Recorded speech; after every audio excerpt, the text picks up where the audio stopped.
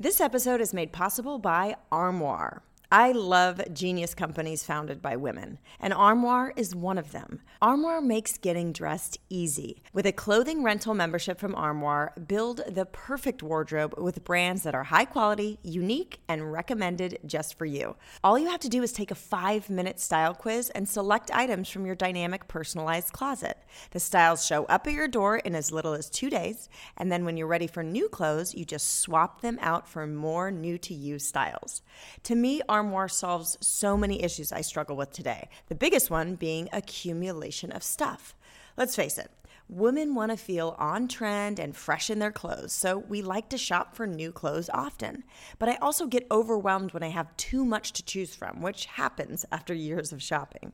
I forget what clothes I have, and I end up wearing the same thing over and over.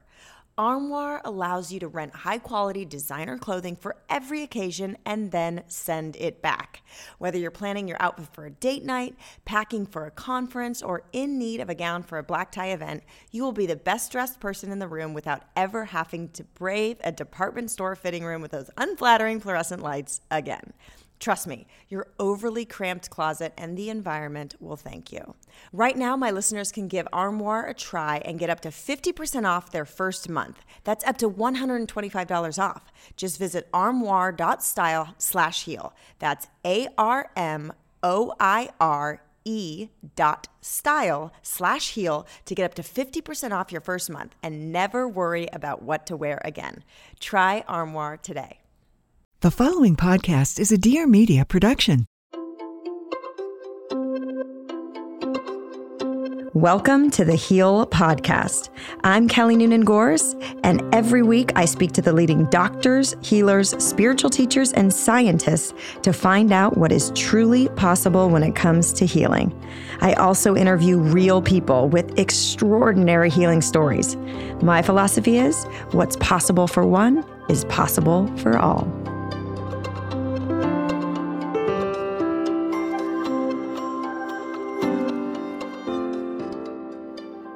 On today's episode of the Heal Podcast, I interview Anita Moorjani, the New York Times bestselling author of Dying to Be Me.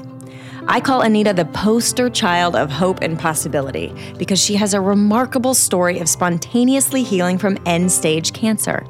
After a 4-year battle with lymphoma, Anita went into a coma, her organs were shutting down, she had visible tumors from her neck to her abdomen, and her body was no longer absorbing nutrition. The doctors told her family that she had mere hours to live. In those moments, Anita had a near-death experience and realized with total clarity why she had gotten the cancer. And after a conversation with the essence of her father, she woke up from her coma. 3 weeks later, the cancer was gone. When I first heard Anita's story, I was so fired up and I was finally ready to move forward and make heal. Anita is living proof that so much more is possible when it comes to healing, and it is so deeply related to our consciousness and our beliefs. Join us today as we get into more details around her near-death experience, discover what she learned as a result, and discuss her new book, Sensitive is the New Strong. This episode is for anyone touched by cancer, anyone needing a large dose of hope, and for all the empaths out there that are looking for tools to help navigate this increasingly harsh world and step into their power and purpose. Let's dive in. Oh, Anita, thank you so much for coming back and speaking with me about your amazing story. Oh, it's such a pleasure. And it's lovely to see you again, Kelly. Oh, thank you. Thank you. Well, as always, the universe, is winking at me and just always providing, because I wasn't aware that you have this amazing book that was written for people like me. And it's called Sensitive is the New Strong. And man, oh man, it is exactly what I need to be learning right now. So we will get to that for the second half of our conversation. I would love we were only able to include a snippet of your story, kind of an overview of your story in the film Heal. But, when I read Dying to Be Me, however many years ago, I want to say 6 years ago, it was really the final energetic crack that was like, okay, Anita she embodies possibility. She is just the embodiment of the intention of heal. And so I think today it's so powerful to kind of give an overview of your story, the near-death experience and the shift in consciousness and what, shot you on this new path and work you're doing today. Okay. Yeah, absolutely. So just an overview of my story is that in 2002, I was diagnosed with lymphoma, which progressed over a period of 4 years.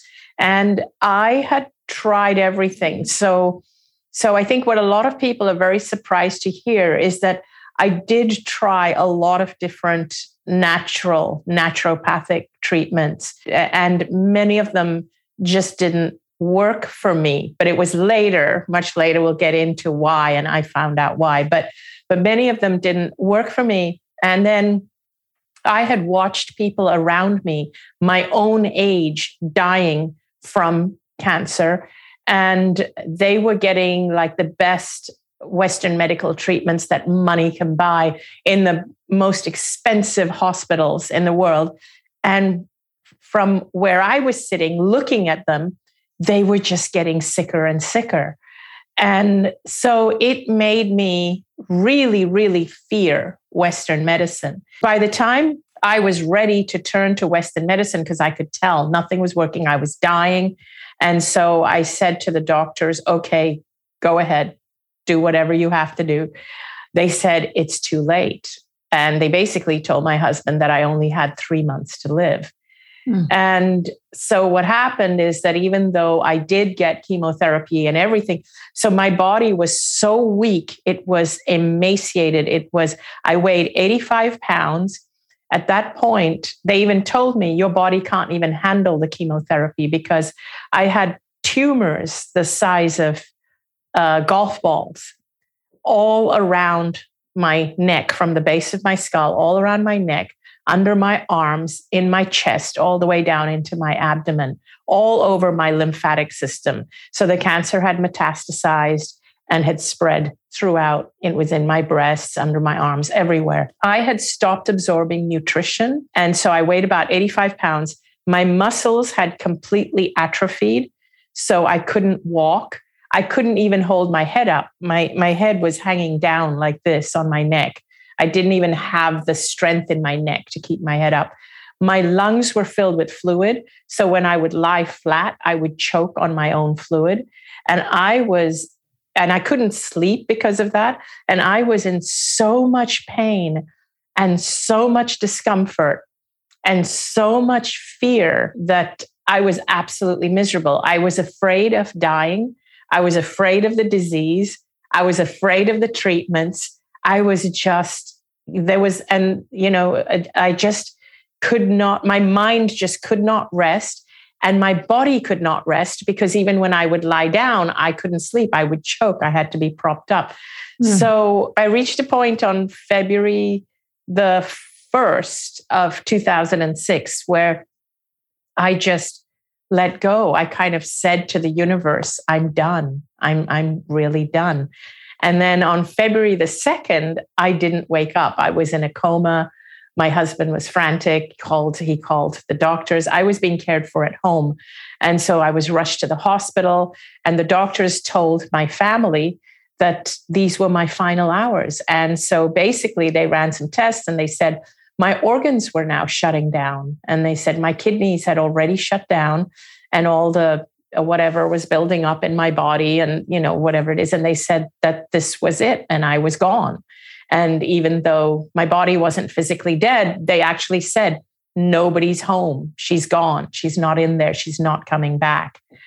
But unbeknownst to everybody around me, I was actually feeling amazing. I had left my body and I could see all this play out. I was aware of everything that was happening and I felt incredible. I felt light. I felt free. I felt liberated. The only thing is, I wanted my family to know how good I felt. And, and I didn't have that difficulty breathing. And I didn't, because my mobility had come in the form of a wheelchair previously. It was like, I was just, wow. I felt better than I had ever felt in my physical life before. And then I became aware that I was going through the dying process.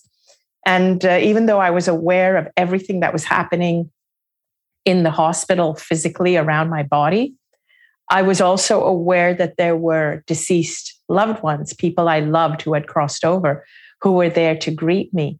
And all I felt from them, and in fact, from the universe in general, or source, or whatever we want to call it, all I felt was just this beautiful and pure, unconditional love, or I should call it divine love, because there's no such thing as conditional love, because if it's conditional, it's not love.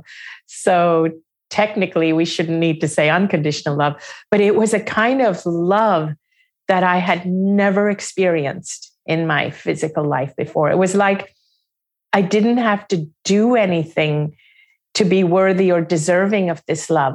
I was loved just because I existed. And I had spent a lifetime trying to prove myself so that I could be worthy of love. And only in death did I realize, oh, I didn't need to prove myself. I'm loved just because I exist. But I never loved myself.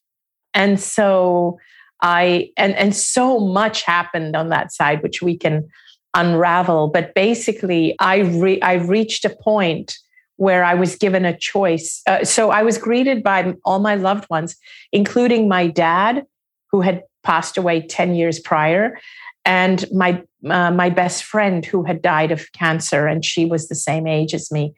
And I was able to communicate with them. And communication is not done through the way we do it here, because we don't have vocal cords, we don't have biology, we don't have a body. Even we don't even have vision the way we have it here. Here with your eyesight, you have to kind of focus on things. On that side, it's like 360-degree awareness, just pure awareness. And communication is done just telepathically. It's like imprinted. It's like you just know what the other soul, the other spirit wants you to know. So it was just incredible. And I reached a point where I was given a choice as to whether I wanted to come back or not. No part of me wanted to come back, because over here I was suffering. My body was sick. My family was suffering because I was sick. And it was so amazing on that side. But what then happened was that I started to understand why it was that I got sick. And I understood how it was that every thought and every decision I had made prior to that had led me to that point of dying in that hospital bed. And I realized that now that I knew what I knew, if I chose to go back, my body would heal, and it would heal very quickly. And that was when I felt my dad, and in fact, my dad and my best friend, encouraging me to go back.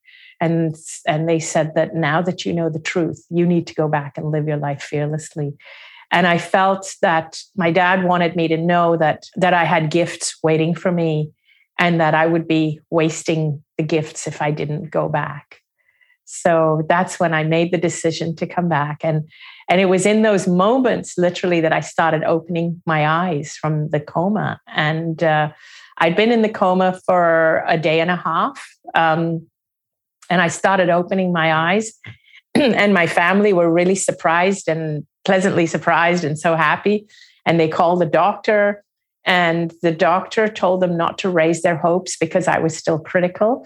And then I started telling them things that I had seen. I said, oh, that's the doctor that was removing the fluid from my lungs while I was in the coma, and they took these tests. And they were like, how did you know you were in a coma? And I said, oh, I could see. And I said, isn't that the doctor that said I won't even make it through the night? And they said, yeah, but he said it outside the room. So that's when they realized something had transpired.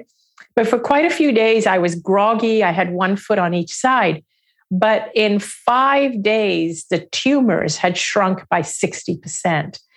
And between 3 to 5 weeks, they were having trouble finding any trace of cancer in my body. And they released me from the hospital on March the 9th of 2006, which was 5 weeks after going into the coma, they released me to go home and live my life cancer-free.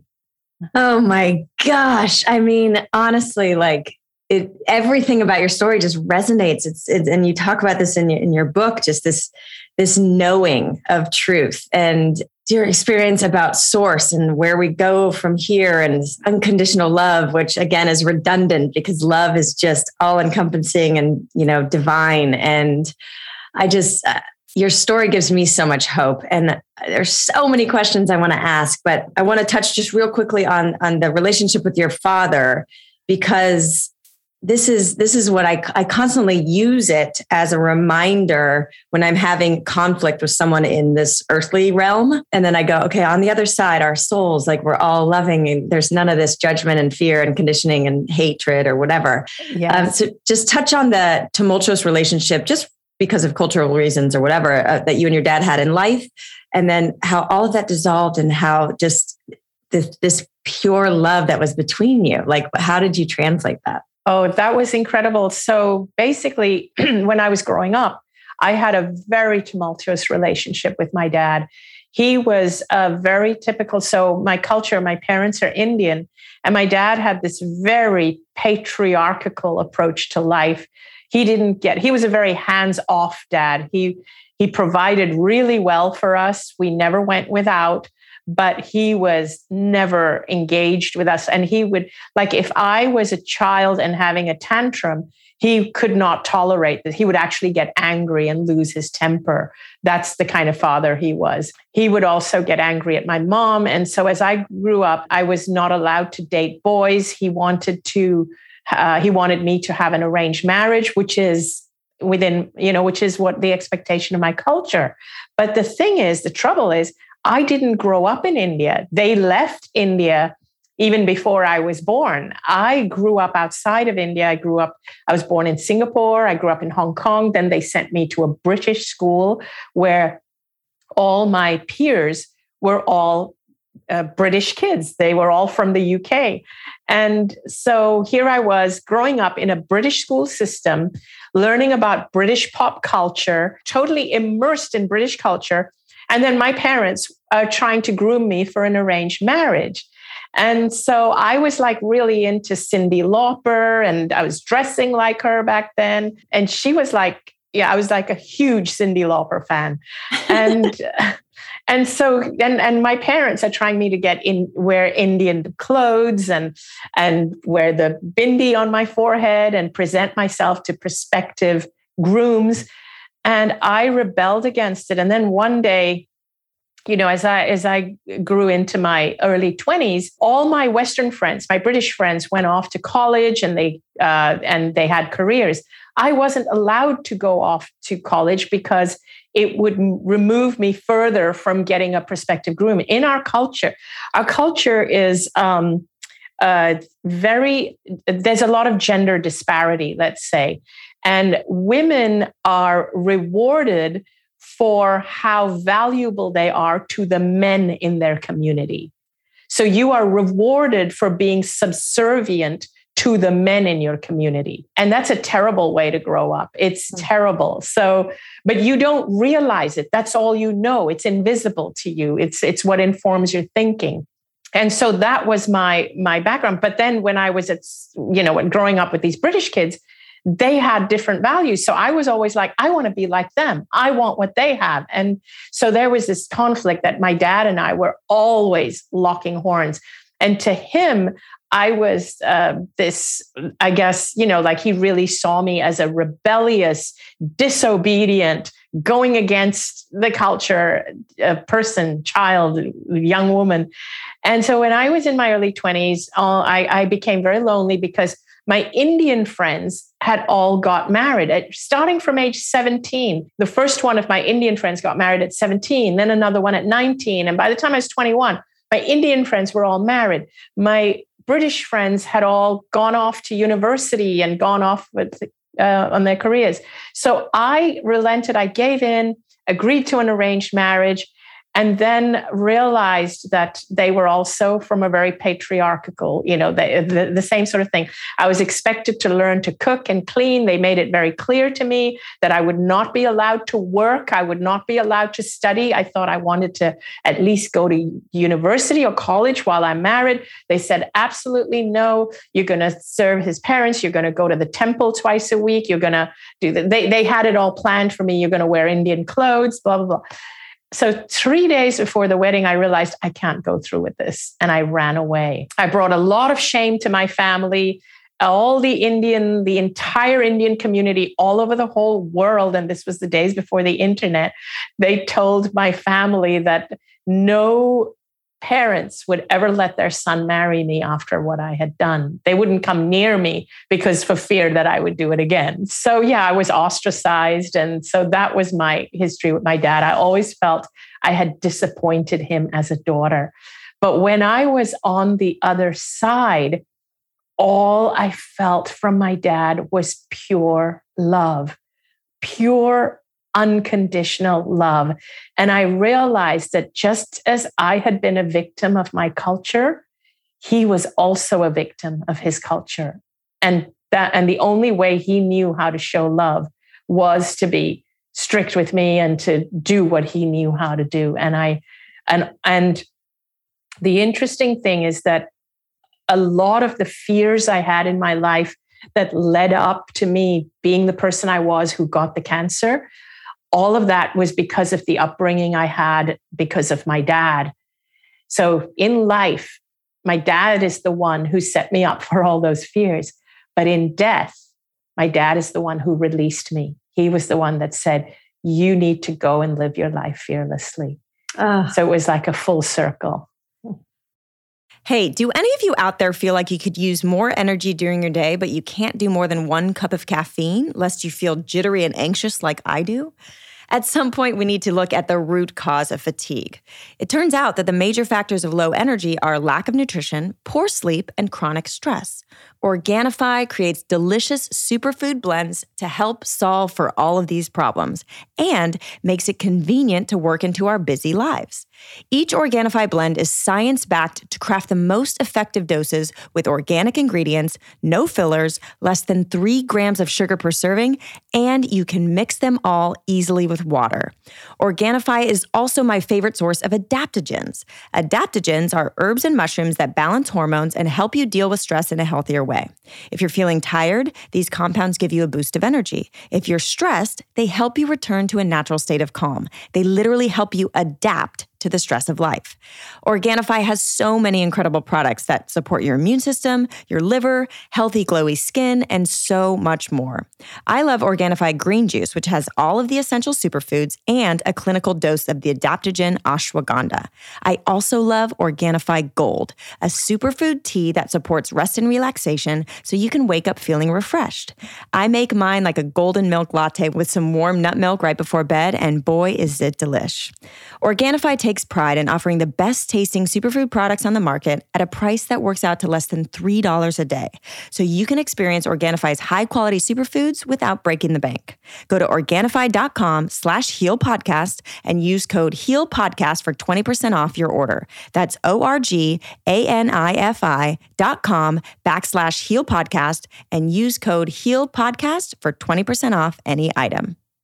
Hi, I'm Pia Barangini, the creative director of LPA, an entrepreneur, a wife, and a dog mom based in Los Angeles. This is my new podcast, Everything is the Best, where we basically ask interesting people, how did you go from zero to yacht? I'm always curious how the hell people became successful, and I figured you would be too. Get on the internet with me. Let's laugh, let's cry, let's overshare, and let's get inspired to live our best lives.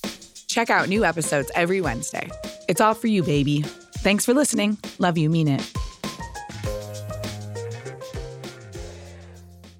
So a couple things I've been wanting to ask. I mean, it seems like all of our fears are kind of one level above of our fear of death. I mean, we're this survival mode. We push back on life, and we fear this vulnerability that we're in the physical body and could die at any moment, and this like background stress that we're all fearing because we all kind of have this collective belief, unless you're enlightened, or unless you had your experience. So how do you think it's because you felt so magnanimous in this other realm, I imagine that you don't fear death anymore.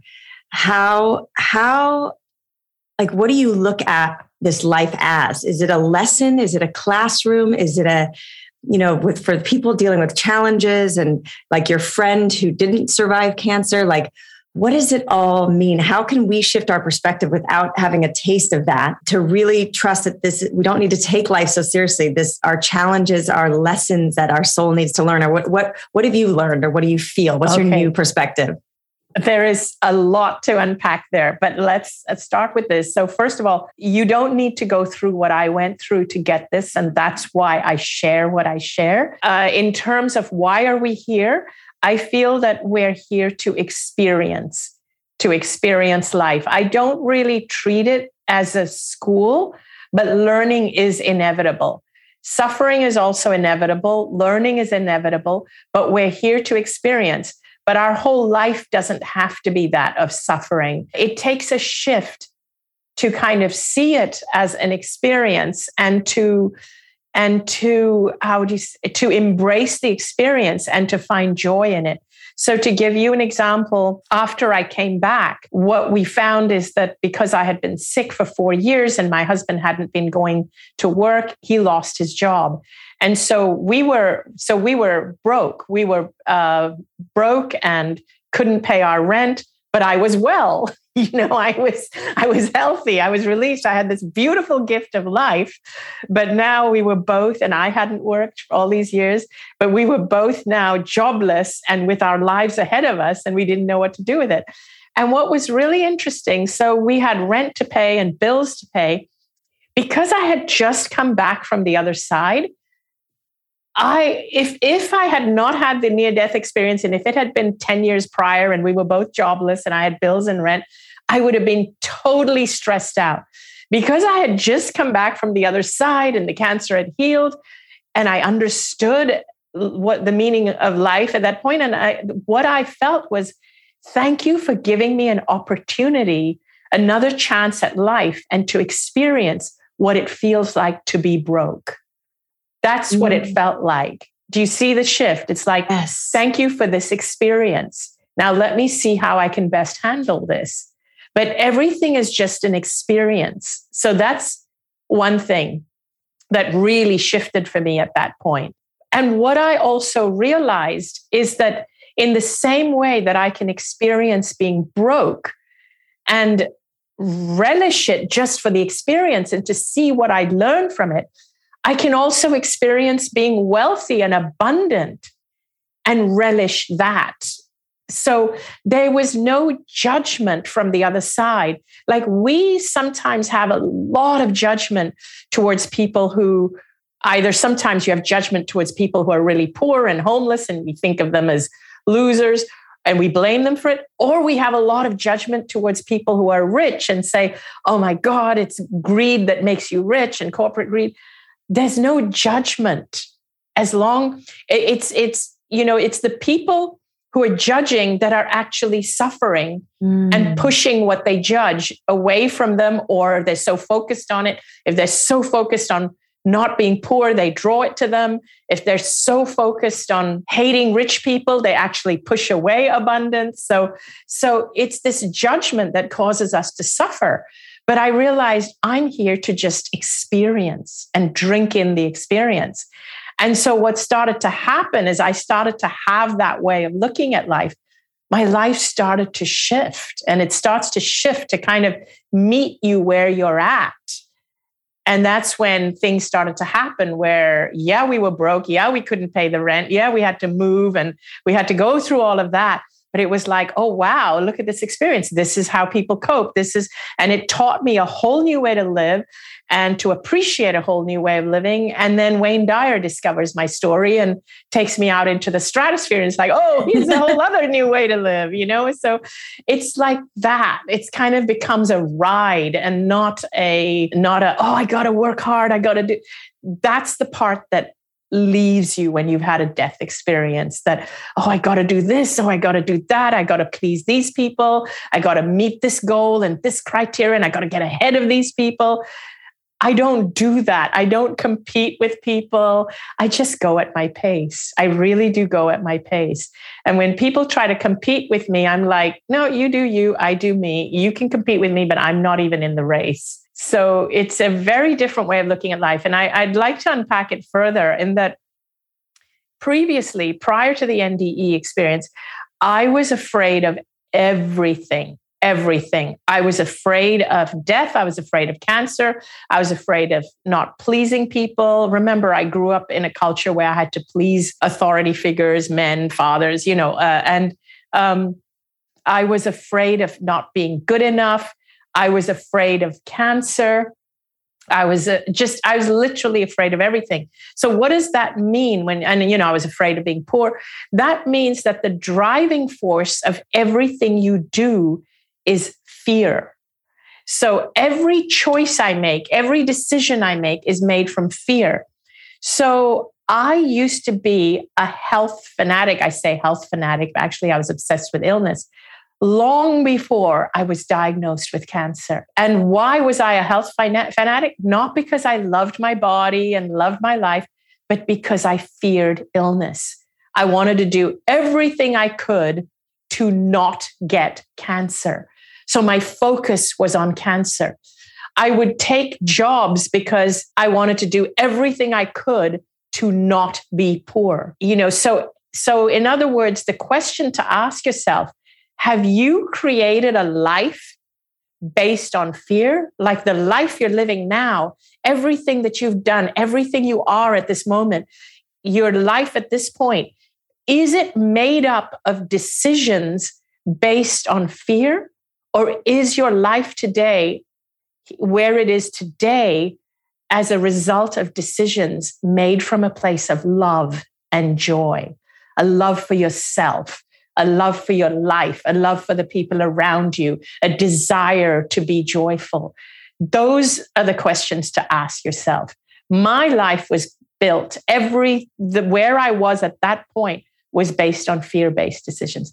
This is why I said, that all the therapies didn't work for me, because my focus was still on cancer. It was always on cancer. I don't focus on cancer anymore. After I healed, like people would say to me things like, oh, you need to join this cancer charity and this support for cancer. And I say, nope, I don't do cancer. I don't support it. I don't focus on it. I focus on well-being and joy and love and all those things, because that's what I want to create. Oh my gosh, there's such a valuable nugget in what you just said. It is so subtle, but it will shift your life. And I remember, if you go to the gym because you fear that if you don't go to the gym, you'll gain weight. And then you fear that if you gain weight, you won't attract the love of your life or whatever it is.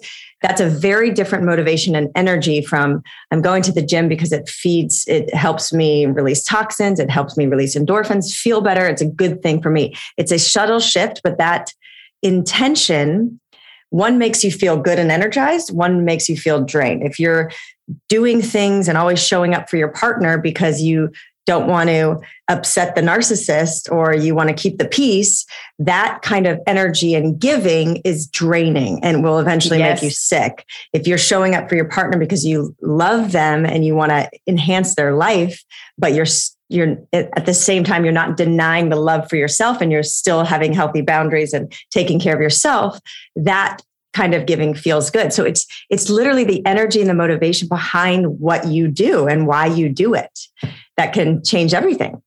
100%. That is exactly it.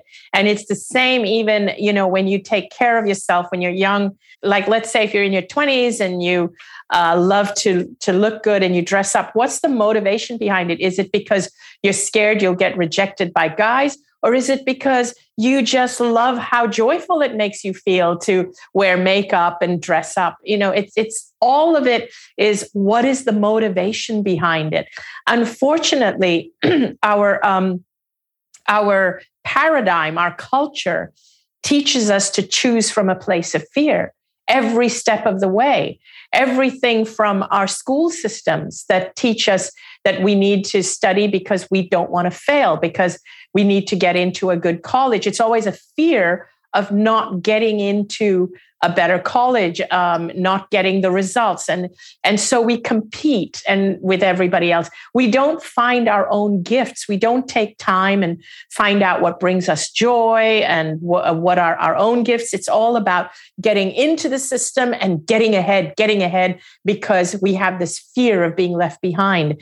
And then we go out and look for a mate or a spouse. And if you're a woman, it's that whole thing, that fear of my body clock is running out. I got to have babies before my body clock runs out and before I can't have babies anymore. And so again, it's this fear. It's not this, oh, I really want to have a baby, you know? So we are just driven by fear. Even our governments, our medical system focused on the fear of illness. What do our doctors do? First thing, they look for illness.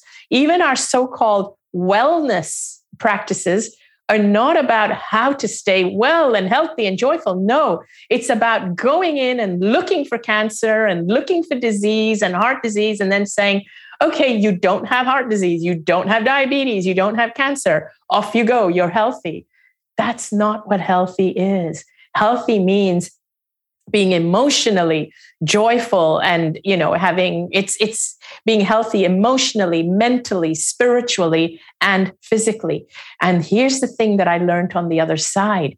If you are healthy spiritually, if you have a strong connection and you know you have a purpose and you have a desire to live and you feel connected, you are far more likely to be healthy physically. That side is so important. That is what drives you to then get healthy. And if you feel joy for life, you want to live long. If you have a purpose for life, you actually want to feel good and you want to feel well. And that's why you take care of yourself. And it starts with really, you know, I call it self-love. That's the simple term. But to me, self-love means really loving all of you. That means your soul who is here having this journey and taking care of every aspect of you and allowing your soul to express itself through you. Absolutely. And that was two of the things that were the essential key factors of healing in Kelly Turner's research that specifically had to do with cancer. But like you say, it's not about the cancer, it's about health in general. I mean, the 10 key factors to healing, I think, apply to any chronic illness or imbalance or dis-ease. And two of them are, having strong reasons for living, having a purpose, and then also social support, that human connection. You know, this fear causes separation and really enhances this illusion that you and I are separate, when of course, all of that is stripped away. We're in the other realm. We're connected. We have this 360-degree awareness and we communicate. We have knowings. There's love. There's no judgment. It's full connection on the other realm. And then we come here and it's this illusion of separation that is enhanced by fear. We see this a lot of us see this right now. What's happening in the world is, you know, with technology. And if you saw The Social Dilemma, they feed on fear. It's what advertisers feed on fear. The mainstream media, the news feeds on fear. You know, what bleeds leads. What they just want your attention. So they have to tap into your fear and enhance your fear so that you stay glued to your device so that they can sell more advertising to you and play in your fear so that you buy the product, because you fear if you don't buy the product, you're not going to get the man or heal or whatever it is, you know? So Exactly. We live in a paradigm that is pathologically fearful because fear sells. And so my message is see through that. Don't buy it. Fear sells, but don't buy it. Don't be fooled. If you are among the millions of men and women impacted by hair loss or weakened, thinning hair, know that you are not alone. Join thousands of men and women who have taken back control of their health and regained confidence with Nutrafol. As you know, I'm all about natural health. So when I find a product that is clean, natural, and proven effective through clinical trials, I get really excited. Nutrafol is a physician-formulated hair supplement that is 100% drug-free. They use medical-grade botanicals in consistently effective dosages, so you get the most reliable results. How does it work? Well, Nutrafol supports healthy hair growth from within by targeting the 5 root causes of thinning: stress, hormones, environment, nutrition, and metabolism. And I am all about a root cause. pun intended. No matter what stage you are in life, Nutrafol has a formula for you. I know for me, I had all sorts of wonky hair thinning after giving birth, which is why I was thrilled to see that Nutrafol offers support for new mothers with their Nutrafol postpartum. I've been taking Nutrafol for a couple of months now, and I see new growth popping up all over my scalp. And my hair colorist told me my hair feels thicker and stronger than ever. People also report that Nutrafol's powerful ingredients also improve their overall well-being, including more restful sleep, less stress, and better skin, nails, and libido. You can grow thicker, healthier hair by going to Nutrafol.com and entering the promo code HEAL to save $15 off your first month's subscription. This is their best offer anywhere, and it is only available to U.S. customers for a limited time. Plus, you get free shipping on every order. Get $15 off at Nutrafol.com, spelled Nutrafol.com, promo code HEAL. Which brings us to this next topic of your book, Sensitive is the New Strong. I think because the world is in the state that it's in and the sphere is so high, and I mean, you talk about empaths and the power of empaths in an increasingly harsh world. And what I'm feeling right now is that hypersensitivity. And I've always known I'm a highly sensitive person, and I assumed I was an empath, but reading your book and taking your quiz, I'm like, whoa, this is what I've known. And I get drained so easily. I literally can't watch the news. It's too violent. It's too depressing. And I can't even watch, we just had Halloween and we have these like gratuitously violent horror slasher films that they're freely advertising on television. That is like way more than the human psyche can handle, especially if you're an empath. And I have I have to look away. I get physically ill. And that's just a commercial. Imagine someone watching the movie, and now we have this Squid Game situation that's on Netflix that everybody's watching and everybody's talking about. And I know in my heart, I cannot watch that. I know the premise of the show and I cannot watch it.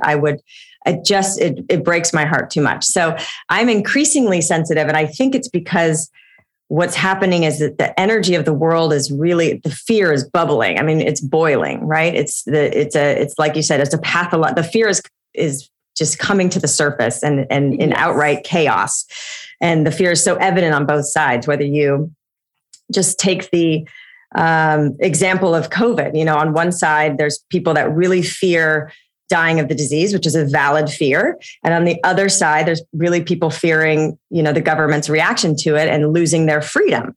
These are two valid fears on two different sides of the same coin. And neither side they're just getting angry at each other, Yes. So this book, for anybody out there that thinks they're highly sensitive or an empath, you have to read this book because it's giving me tools and understanding. And I got to dive into my list, but why don't you tell us a little bit about your book and what caused you to write it while I get my notes ready here? Okay. So I, of course, realized I was an empath. I didn't know I was before the NDE and when I was sick and when I had cancer, but it was after that I realized that somebody once said to me, hey, I think you're an empath. And I had not heard that word. So I looked it up.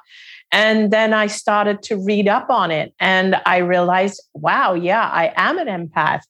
And so then just started to kind of not just research, but feel into it. Like once I became aware that I was an empath, I started to realize that not everybody thinks like me. And then I was able to identify that, yeah, of course, they're not going to get what I'm trying to say because they don't have this particular quality of feeling what other people feel. That's why they can watch violent films.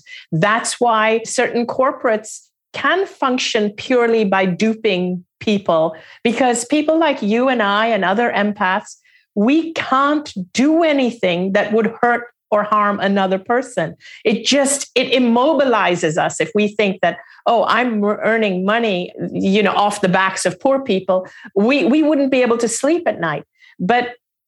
And so there was a time when I would feel that, how do people do that? How do people, why is the world like that?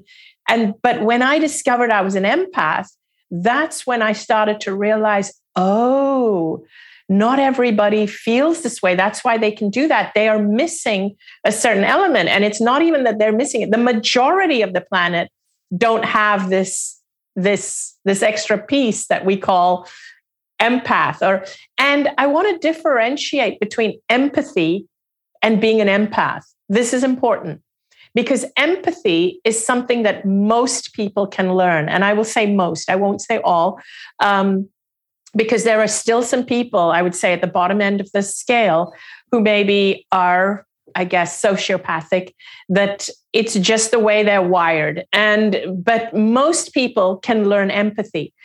And that's different from being an empath.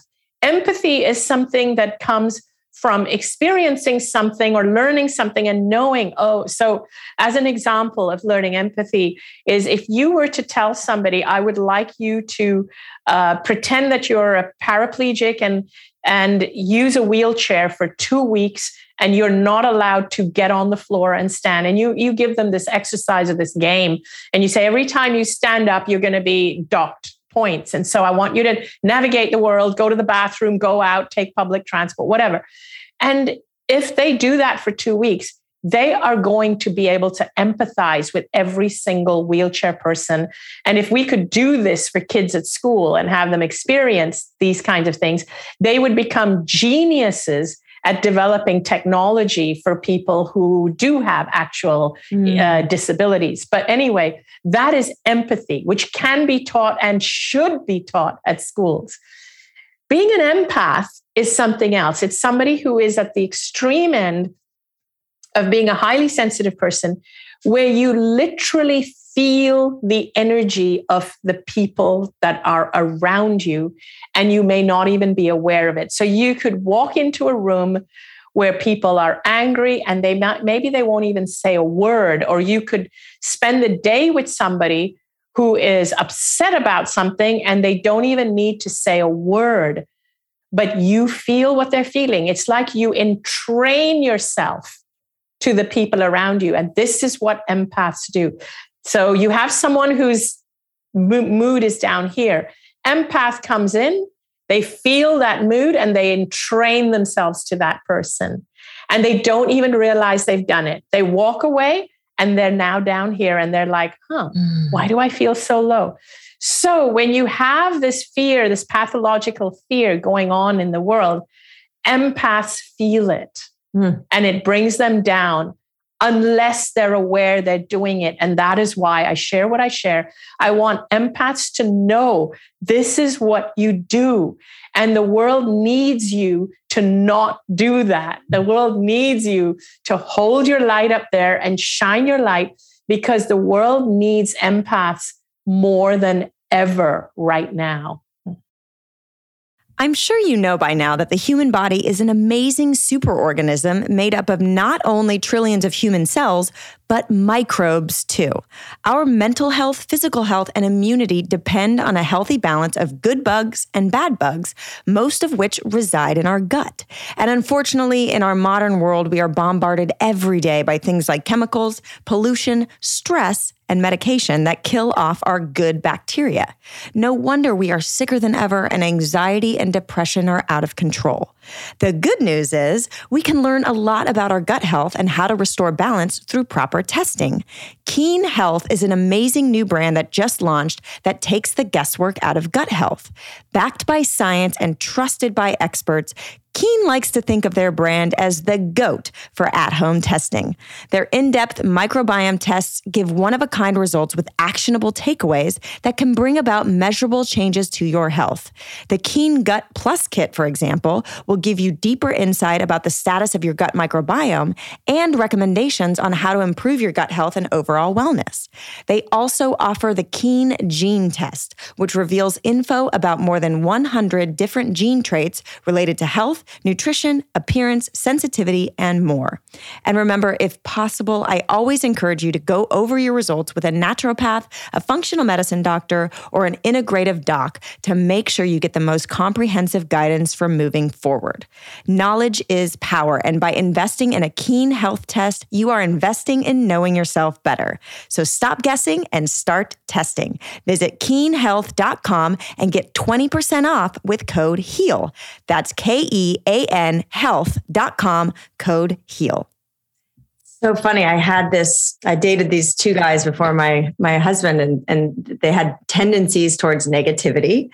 And, again, like you say in the book, people pleasing is a very telling sign that you may be an empath. Yes. And I've talked about this in many of the episodes, and it feels better because I feel so weak when I say people pleasing, because I have over time healed so much and I've developed my strength and stepped into my power, but I still have this tendency to want to keep the peace. And I'm hyper vigilant, and I know what everybody wants, and I tune into how they feel, and I want to make everything better, and so much of what your book talks about, like even that you wrote a chapter on money, and I've worked with my own perceptions around money. It's changed my financial state. And now that I have an abundance of wealth and I'm so blessed, I do have this guilt that I just want to, part of me wants to give it all away because I feel that is why I have abundance. And it feels so good to be able to help people. But then part of me there's still that guilt of wanting to give it all away, because who am I to have this much wealth? You know what I mean? Yes, that's a typical empath feeling. And that's why empaths find it really hard to hold on to money. And this is why people who are not empaths are able to actually exploit empaths, and they're able to create corporates that are based on greed. Whereas what we need is for empaths to heal their relationship with money so that they can make money and create conscious corporations. And we need empaths at the head of wealth and abundance, because if the world was run by empaths, and I truly believe this, if the global leaders were empaths, we would eliminate world hunger and wars in 5 minutes. We really would. We really would. And I think that's, the essence of what the Dalai Lama said. It's the world would be saved by the Western woman. I think, could be just switched in the words. The world would be saved by the empaths, Yes. Because, and it's just like you said, this book gives us tools so that we can step into our power, mostly out of awareness to what our tendencies are. And, like we talk about in Heal, our subconscious beliefs, our perception colors this lens, and to understand that people look through the lens that they don't even know that they have based on their belief systems, their marinade, you call it, of cultural beliefs they've adopted. We all have different marinades. And you look through this lens and you believe that your perception of reality is reality. But you have to understand, and we're seeing this right now as the world is polarized more than ever, that both sides, or all sides, everybody's looking through a lens, believing that their reality is truth, and that these other 50% of people are crazy. And the bottom line is we just both have different lens and different belief systems. And exactly, you really get it. So I love this book. And like you said, the reason, about just feeling energy, like I need solitude. I need a whole day to myself to shake off other people's energy and reconnect to myself. My husband is like amazing, high function. He's so empathic. He's the most generous, large-hearted human being, crazy energy. He needs about two hours maybe of solitude. I need like 2 to 3 days, So everybody's got different, scales of how much they take on. But I used to see it, just to finish the story of the two people I dated before, I used to see it as a buoy. I was a buoy, and I was constantly being like pulled under, like trying to pull them to the surface, because their tendencies, their lens, their marinade brought them down to the depths.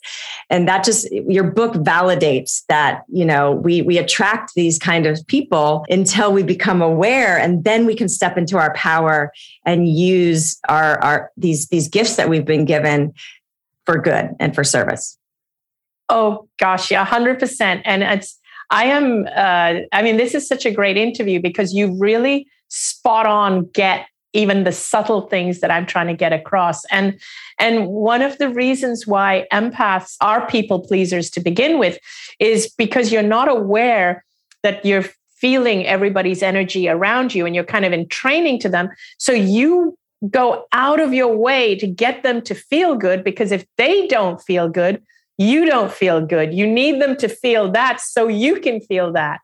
And so that's why empaths it's, the transition for an empath to become a people pleaser. It's just, because we need the people around us to feel good. Otherwise, we feel guilty being in joy when they're struggling and suffering. Oh my God, this is the biggest aha I've ever received in my life. It's true. If I want everybody around me to feel good because I'm uncomfortable when they don't feel good, because then my energy is out of whack, and because I'm in training to their imbalanced vibrations or lower frequency or what have you, not out of judgment, but just where their thoughts and negativity and fears are, if they're living from a fear lens. And then also if I'm feeling like I had this experience during COVID, so many people are suffering. And of course, I have my whole understanding about the human immune system and biology and virology from my layperson perspective, but I've done research for the past 15 years on this stuff. So I had I didn't have the same fears as a lot of people. And I just focused on keeping myself well. And I enjoyed the actual, solitude because of the shutdown of a lot of the social things. But I also was struggling because I'm like, who am I to share my joy on social media or my health when so many people in the world are suffering? And, so I was conflicted, and this is really taken a toll, because I'm like, I don't think that the purpose of life is to dampen down our light and our joy and our vibration just so others feel bad about this situation. So I'm really struggling with this, and your book is helping so much. Thank you. I'm so glad. The world needs your light more than ever. So stay in the light. And I think what also people don't always realize is that, so let's say you have these people down here and you're an empath and you're like, oh, I got to make them feel good. So you automatically entrain if you're not aware. Once you're aware, you stop doing that. But when you're not aware, you entrain to them, and then you go out of your way to please them. And what ends up happening is that because you please them, they have no incentive to get better, because they've always got you to do all this for them, if you know what I mean. They have no incentive to uplift themselves, because you're constantly there to help them through their problems, their issues, their obstacles. And when you do that, what happens is other people around see that, oh my gosh, she's someone that's always there for me when I need a shoulder to cry on, when I have problems. And so that you attract. And so all these people who are down at that level flock to you. And so you end up always being at that level until you become aware that, oh my God, I don't need to operate at this level. Because if I do, all I'm going to do is attract other people who just want me to constantly please them and be their doormat. Oh my gosh. Yes. Yes. So much. Yes. So you said something earlier, and I just, because I'm hyper aware and I'm very wanting everybody to feel not, accepted and whole. I think you said something, there's like 20% empaths or whatever this number is. It's probably impossible to know, but you said not everybody, they're missing something. But is it more like there's got to be a sliding scale of empathhood and sensitivity? Yes. And there's a reason that there's a bulk of people that they're just not in this lifetime to feel these certain things. They have other gifts and faculties to share that this intuitive connection and empathy is just not their gift. Is that correct? Or yes, this is how I see it. So the way I see it is, if you take a sliding scale, so at one end of the spectrum, you have the full-blown empaths like us who actually who just feel what everyone feels. And an empath is somebody who is hyper aware, who never wants to hurt anybody. And we struggle with feeling guilty if people are struggling. And so, so it goes down along the sliding scale. So there are people who are less of an empath, but they're just highly sensitive, which is also great. You don't absorb what other people are feeling, but you're still highly sensitive to what other people are feeling. And a lot of these people, they make really good healthcare workers and frontline emergency workers, because you jump in to help people, you know what they're feeling, and you're really good at it, but you don't walk away from it feeling their pain. So you've got all these like really sensitive people, and you keep going down the scale, and there's a lot of people like in the middle who get influenced either way. They're like easily influenced by their surrounding cultural paradigm. And so then as you go down the scale, and most of these people in the middle, the majority of the people, so it's like a bell curve as normal. So the majority of the people are easily taught empathy if it is taught to them. But if ruthlessness is taught to them, that is what they easily learn. They are what we call, I guess, but they are basically the general population that are being educated in schools. And then at the other end of the scale, as you go down the scale, there are very, very, very few people at that end of the scale who are what we call narcissists and psychopaths and sociopaths. There's not that many. And that's the thing. The majority of the population are not narcissists and psychopaths and sociopaths. But here's where the problem comes in. If the empaths and the sensitive people are the ones who are like super spiritual and they say, oh, I don't want my ego to get big. I don't want to be out there. I feel guilty making money. I don't want the power. And they're all quiet and they become people who are monks who go meditate on the mountaintop, or we're introverts. And so all the sensitive people, and we're quietly doing our thing. The ones on the other end of the scale, the ones who are narcissistic, sociopathic, psychopaths, those are the ones that are climbing the ladder into leadership positions. Yes, that's been very apparent in recent times. And so, yes, so those are the ones. So then you have all the people in the middle who are easily influenced. So who are these people being influenced by? They're being influenced by the ones who are at that end of the scale. What I'm trying to say is that there are as many people on this end of the scale. It's not that the world has more sociopaths and narcissists and all. It's not that, even though it appears that way. It's because we have allowed them to get into leadership positions, because the empaths and the sensitive people hide because they feel the world is too much for them.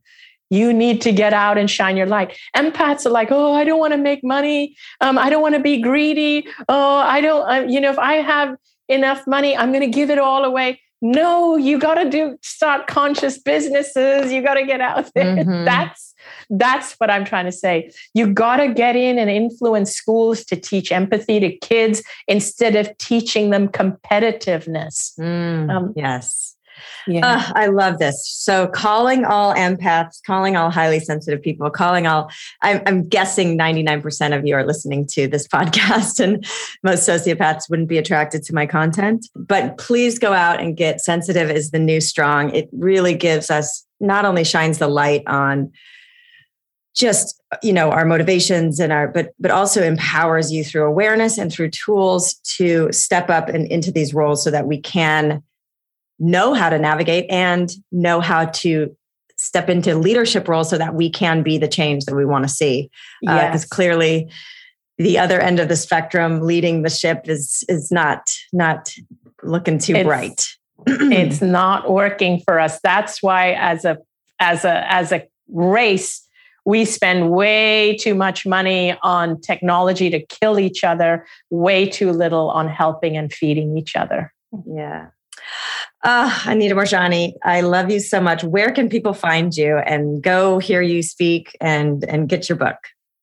Wow. So my book is available everywhere that books are sold, like Amazon and so on. They can find me on my website, anitamoorjani.com.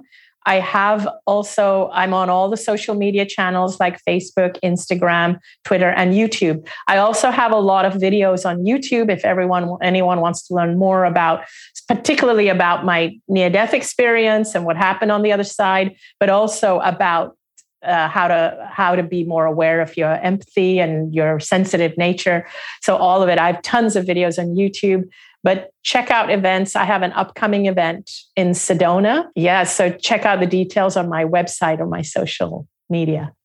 Awesome. Yes, and anyone, curious about her NDE, the whole story, please read Dying to Be Me. Anybody that is on a cancer journey, I say read this, because it is a beacon of hope, and it's such a beautiful story. So thank you, Anita. It was so great to see you. Thank you, Kelly. It's always a pleasure. Thank you for listening to the Heal Podcast. Be sure to tune in every Thursday for more empowering wisdom and inspiring healing stories. Oh, and make sure you hit the follow button on Apple, Spotify, or wherever you listen to podcasts so you don't miss that one episode that holds the answer you've been searching for. And if you feel inspired, we would love you to rate and review us so that we have the opportunity to reach more people. And of course, you can follow us on Instagram for some behind-the-scenes fun and more inspiration at Heal Documentary and at Kelly Goris. Thank you so much and be well.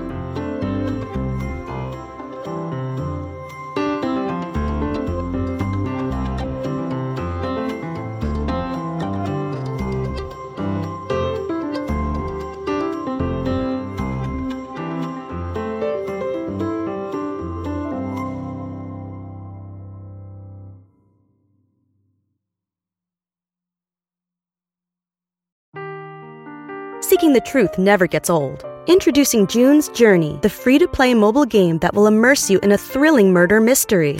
Join June Parker as she uncovers hidden objects and clues to solve her sister's death in a beautifully illustrated world set in the Roaring '20s. With new chapters added every week, the excitement never ends. Download June's Journey now on your Android or iOS device or play on PC through Facebook Games.